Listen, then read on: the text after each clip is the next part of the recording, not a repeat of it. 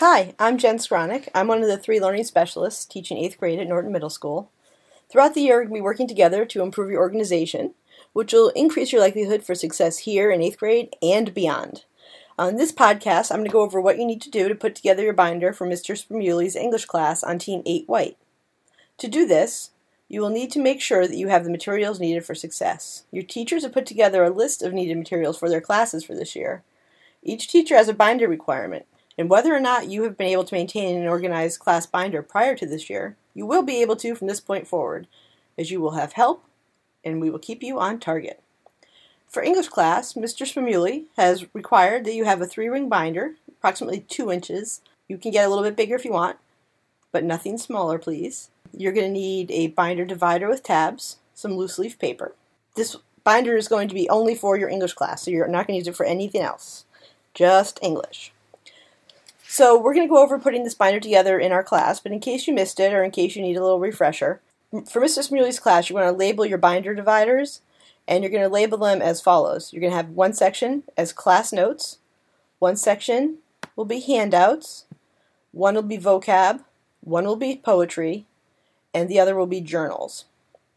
For the class notes section, we are going to put some loose leaf paper in there. You're going to be taking diligent notes during class. Also, if you need copies of notes, they'll be available on Evernote. They'll be my notes or Ms. Friedman's notes, maybe both. So those will be available to you if you miss something in class and you want to print them out at home. For the handout section, Mr. Spremulli does his best to 3-hole punch everything he gives you. However, sometimes there's just not time or he just forgets. I have a large 3-hole punch in my room. Mr. Spremulli has a hole punch. You might want to get one of those little 3-hole punches that goes into your notebook so you have something to 3-hole punch your papers with. In the handout section for English class, any handouts that Mr. Spremulli gives you in class, you're going to want to hold on to, because having those pieces of paper in your binder is going to count as points on your binder grade. So you want to keep them organized. As soon as you get a handout from Mr. Spremulli, make sure you put the date on it. That will help with organization. You want to get into the habit. Anything your teachers give you, put the date on it in the top right corner. I'm also going to try to have copies of any handouts he gives on Evernote, so you can print those if you miss it, if you're not in school one day. So those will be available to you. The vocab section. Mr. Spremulli will give you several vocabulary assignments throughout the school year. It's important that the sections stay organized, and you want them in order. So you're going to have a list of vocab words he'll give you, so you want to put some paper in there to take a list of the vocab words. You're going to find the definitions. Either you can find them online, you can use your iPod or your smartphone to find them, or you can use an old-fashioned dictionary to find the definitions. And then we go over the definitions in class, and Mr. Spremulli will decide on a definition. It might be a culmination of a few different people's definition thrown into one, and that'll be the definition that he wants you to use for your assessment on that section. He's also going to have you, one way to remember vocabulary is when you draw a picture, it helps you remember the definition. So he's going to have you doing that. I have a template that I will give you that some students have found helpful. We'll also put that in the vocab section of your notebooks. Additional copies of the vocab organizer will be available on my Evernote page for English. And then finally, you're going to have a poetry section for English class this year. Every Friday, Mr. Spremulli will have Poetry Day. Now, usually we get to it. If we don't get to it, you're still responsible for having a poem in your notebook for that day.